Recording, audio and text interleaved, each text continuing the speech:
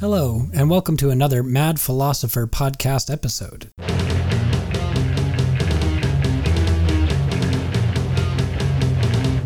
Today is April 22nd, 2018. The price of Bitcoin is currently 1 Bitcoin to 8,892 United States dollars. This is another one of the commissioned podcast episodes. A friend of mine on the internet has graciously offered a small sum of cryptocurrency in exchange for a quick overview of some very important philosophical topics which impact the philosophy of liberty quite heavily, despite being spoken about a little less frequently than, say, property norms or cultural trends or genetic determinism or any of the other issues that we talk about so often in the Austro-libertarian circle. So today we're discussing epistemology by and large. Epistemology is the study of how we know what we know. To someone unfamiliar with the history of philosophical enterprise, the idea of discussing how we know what we know might seem a little bit foreign.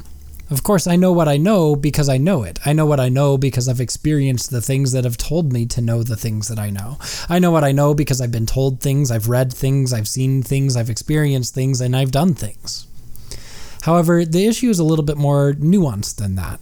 So today, my goal is to give a very quick overview of epistemology, kind of writ large, again, the study of how we know what we know, with a specific end in mind.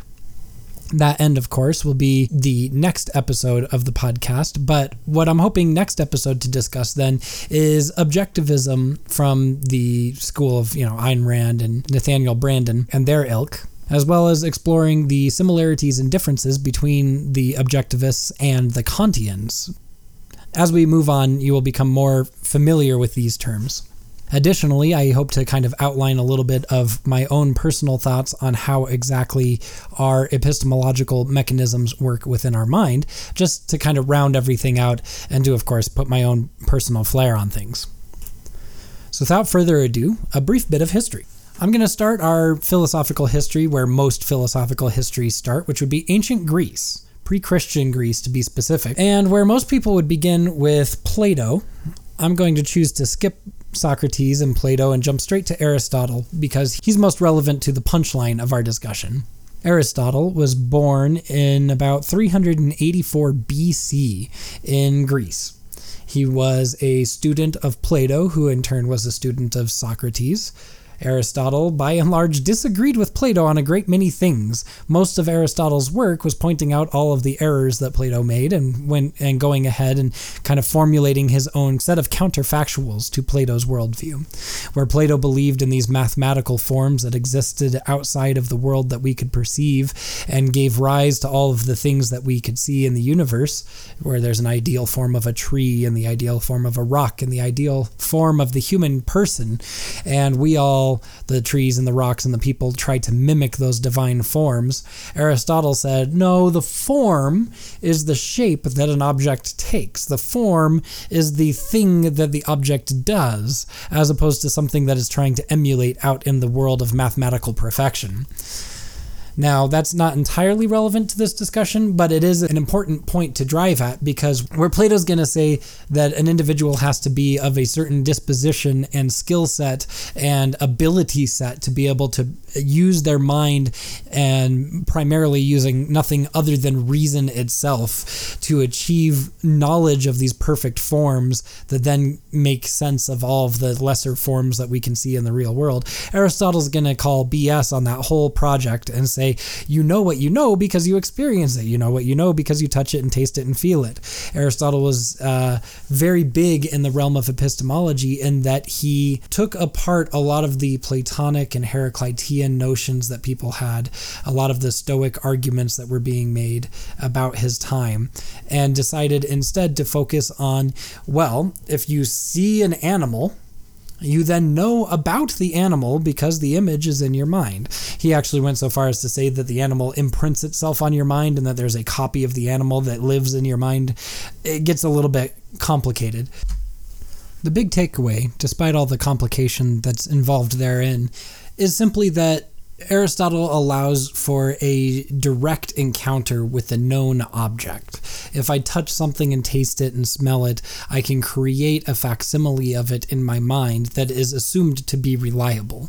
There's not a whole lot of like, well, what happens if your senses are lying to you, and such arguments as that. That's something that comes into the picture much, much later down the road in the late 1500s and early 1600s, AD. So this is more than 1,000 years later, almost 2,000 years later. You have a gentleman by the name of René Descartes, who is somewhat famous in the philosophical world and even to normies due to his cogito. I think, therefore I am. Cogito ergo sum. Now, there's a lot of different jokes that play on that, and because I've covered these sorts of jokes before, I'm not really going to get into it right now. The important takeaway for Descartes, though, is that he brought the scholastic project from something that was going on for centuries before himself and really gave it its big heyday. What is scholasticism, you might say? Scholasticism was a Middle Ages philosophical exercise whereby one would effectively doubt anything that could not be proven to be necessary, or proven to be necessarily so. So there's a lot of focus on mathematics, a lot of focus on syllogisms and very articulate and explicit logical reasoning. If this, then that, this, therefore that type of argumentation. So if one could not necessarily prove the existence of something, one couldn't use that thing in his argument at a later time. It's a very dry and very procedural, analytic time in philosophy. In earlier centuries as well, Aristotle found his resurgence in the realm of Western philosophy. For quite some time, his works were lost to the Western world and were only introduced mere centuries before Descartes came on the scene. One of the most famous scholars in the Aristotelian tradition then would actually be Thomas Aquinas, who took Aristotle's pagan works and did his absolute best to manipulate them into supporting the Catholic traditions, and at the same time taking his Catholic traditions and attempting to manipulate them into supporting Aristotelian arguments. There's a fair amount of discussion that can be had as to how successful he was in unveiling truths or compatibility between Aristotle and the Church. However, it cannot be denied that he had a huge impact on philosophy. This impact extended all the way to Descartes. Descartes, ostensibly, was licensed by the Church to engage in a work called the Meditations on First Philosophy, whereby he would use the tools of the scholastics and use the almost atheistic doubt of the scholastics. Again, if you can't prove the existence of God, then you can't use him in your arguments, and such cases as those. And he was going to use those tools in order to effectively prove the Church right. He was going to prove the existence of God, and by proving the existence of God, he could then import all of the revelations that God gave you. So you get the Bible, you get the magisterium, you get the Church, you get papal authority, and before you know it, you have what amounts to an Aristotelian scholastic case for the primacy of the Pope over all of the Western world, and then, by extension, the entire world. Again, there's some discussion that can be had as to how successful Descartes was in this exercise, but it cannot be doubted that Descartes, engaging in this scholastic exercise, managed to successfully doubt everything by taking account of the fact that he had been mistaken about facts in the past, and that he had had sense experiences that did not comport to reality. He would remember dreams as if they were fact. He would see a stick that appeared bent when you put it in a glass of water and would return to appearing straight when you removed it from the glass of water. You know, basic optical illusions that astound children the world over to this day. And by eliminating anything that he can doubt, he gets to the point that he even doubts his own existence. Right? What if I don't exist? Anybody who's gotten sufficiently high at some point in their past has probably had this conversation with themselves or with whoever was coaching them through their bad trip. In the case of Descartes, he ultimately came to doubt himself to the point that the only thing that he could establish was that there was a thing that was doubting its own existence. There was a thing that was experiencing the whole discussion that was taking place ostensibly in his mind during his meditations. And that's where he gets the cogito, right? If there's something that is thinking about whether or not it exists, it must necessarily exist in order to be able to think about its existence. And a few short steps later, he manages to shoehorn the existence of God into his argument. And then by using God, he can get everything else in the universe because it's just that easy, right? It's just like programming. Import God, everything else just pans out, right? Now, Descartes is important, though, because as simple as that argument may be, it began this entire Cartesian exercise in philosophy in the Western world, where before someone could take for granted their sense experiences. They could take for granted their own existence. They could take for granted different mathematical arguments, different logical arguments that had been made in the past. They could take for granted Aristotelian substances or forms, or the existence of Thomas Aquinas's works or anything like that. Descartes removed that option from anyone. Because scholasticism was so popular, and because Descartes then was so popular with the scholastics, the philosophical exercise imploded into one of constant, perennial doubt of everything.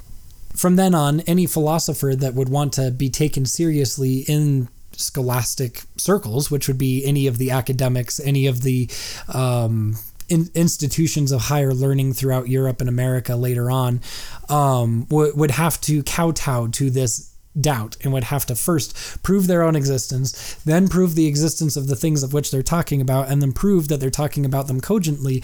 And so it should be no surprise that a lot of philosophers never got outside of their own head. Sense experience is, by and large, unreliable. How many times have you misheard somebody speaking? How many times have you seen something that wasn't there? How many times have you had a dream and then thought it was fact, or had a fact and thought it was a dream? I mean, I don't know about most people, but I know I myself have a very unreliable narrative as to my past. Even this morning, I'm not sure what I had for breakfast. I think it was some delicious gluten-free muffins that my wife made, but I'm not certain if that was this week or last week on Sunday.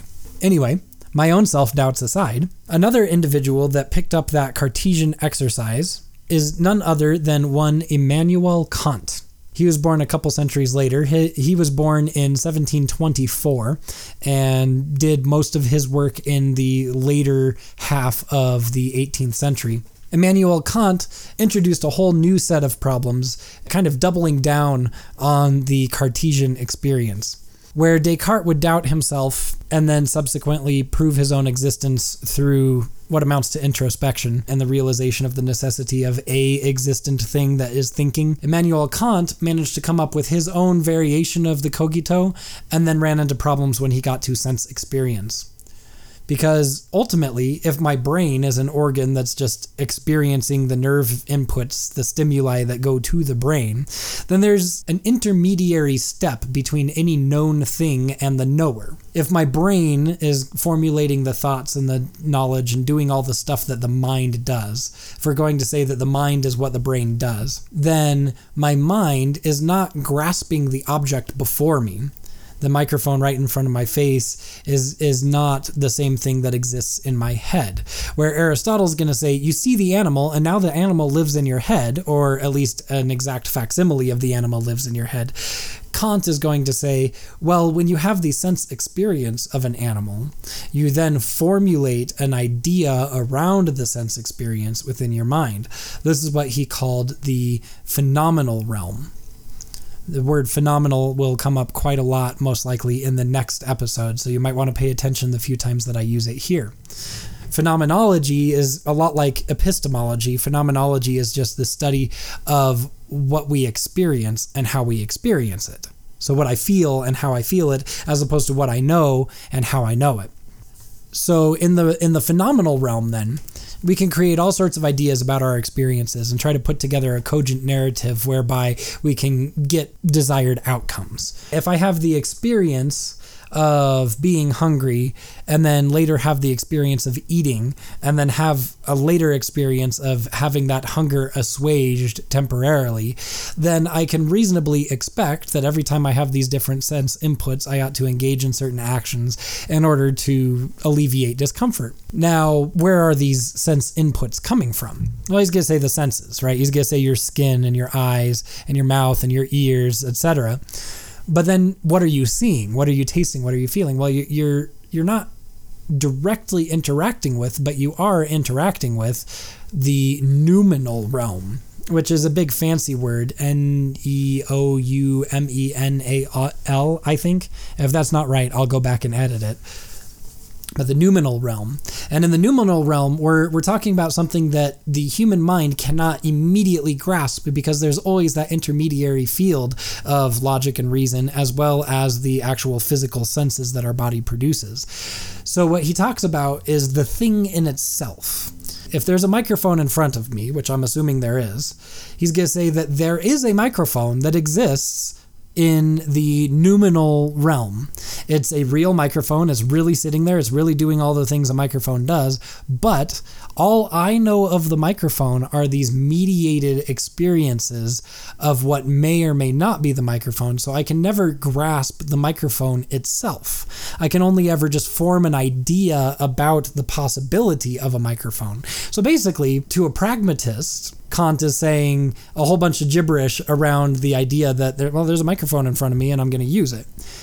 But to an epistemologist, to a phenomenologist, to a philosopher, somebody who's more engaged in thinking than doing, somebody who wouldn't necessarily be called a pragmatist, what he's saying is you can never know reality. Reality exists outside of your capacity for reason.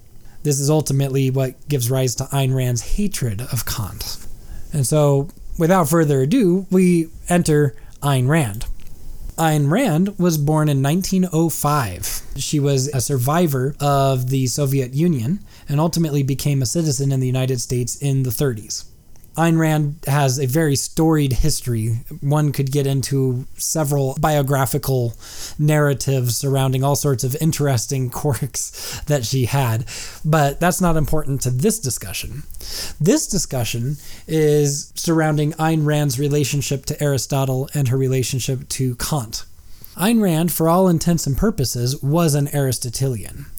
She may or may not have gone along with that. She was definitely more friendly to Aristotle and Aquinas than she was to literally any other philosopher, but she was very caustic towards most ideas. And so it's difficult to tell if she was ever really a fan of Aristotle so much as just most tolerant of him. But for all intents and purposes, Ayn Rand was an Aristotelian. She was somebody who participated in the Aristotelian exercise. And by extension, then, she hated Immanuel Kant with a fiery passion, as were all of her passions from what I can tell. Ayn Rand's main critique of Kant can be found in a number of YouTube videos surrounding different speeches, question and answer sessions that she's had. There's also several nonfiction works that she's written explicitly about Kant. But ultimately, her hang-up with Kant is that he denied the ability to grasp the real world. We were always locked in the phenomenal realm and never able to engage the noumenal realm, where Aristotle says, well, the world is the world, and when you experience the world, you develop a facsimile of the world, and that's close enough. In that regard, Aristotle's a pragmatist.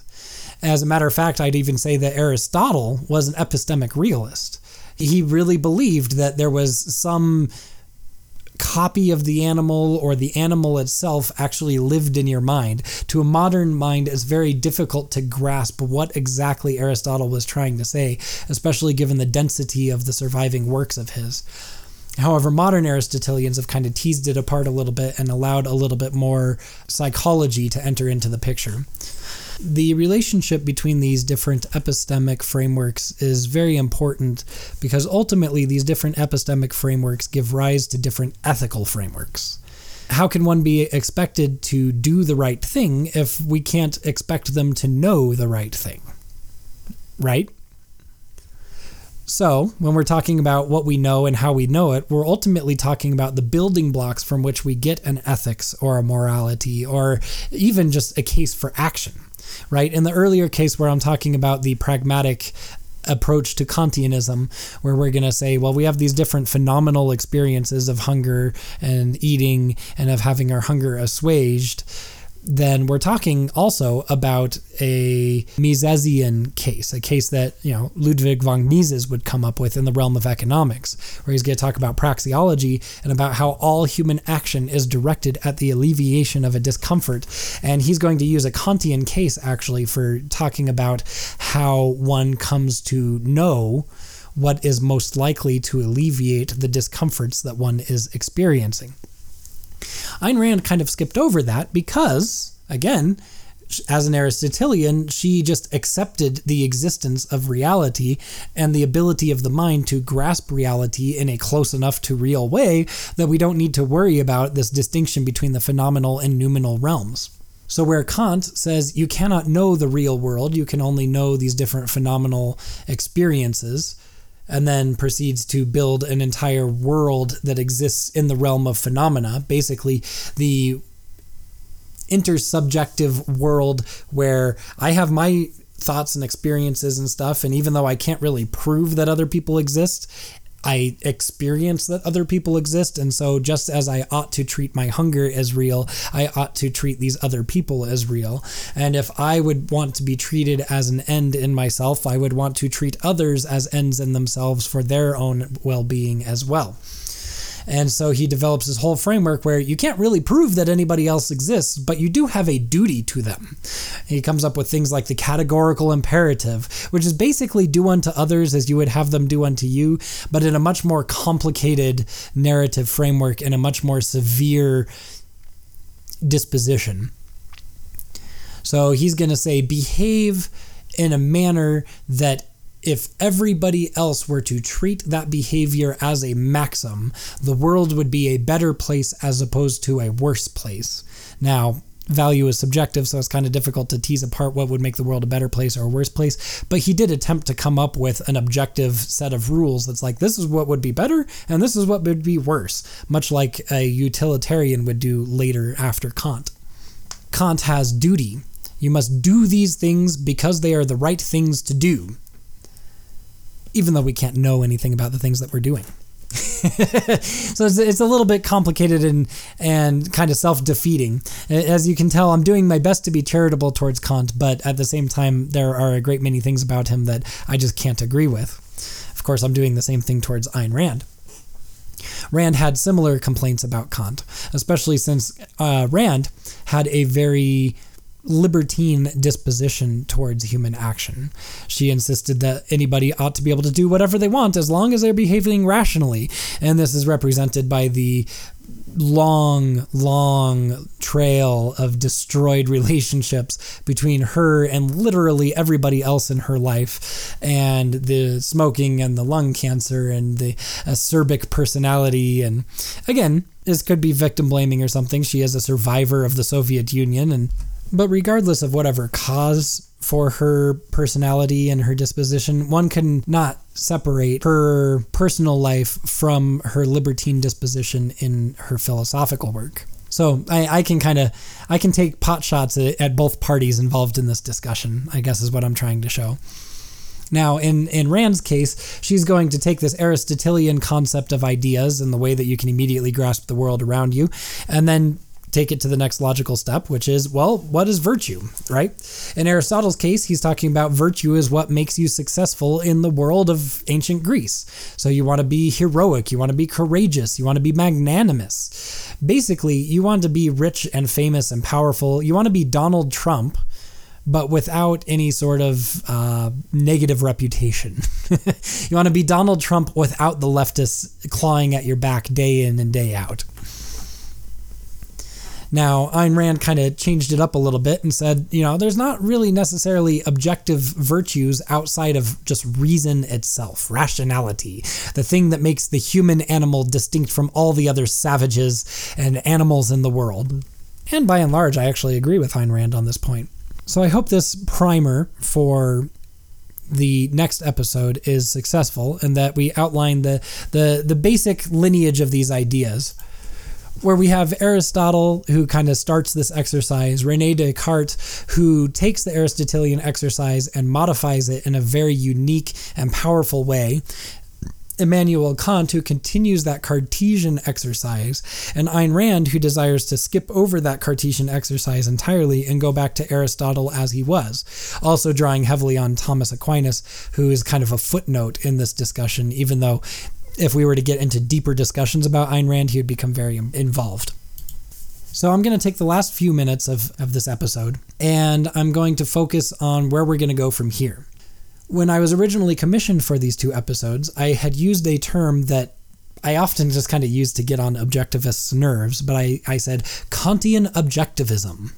And we're going to get into what exactly could be considered Kantian objectivism, what role it plays in the philosophical tradition, and ultimately where it goes from here. This whole discussion actually began with just a philosophy checkpoint on Facebook that demanded to know people's most outrageous philosophical opinion.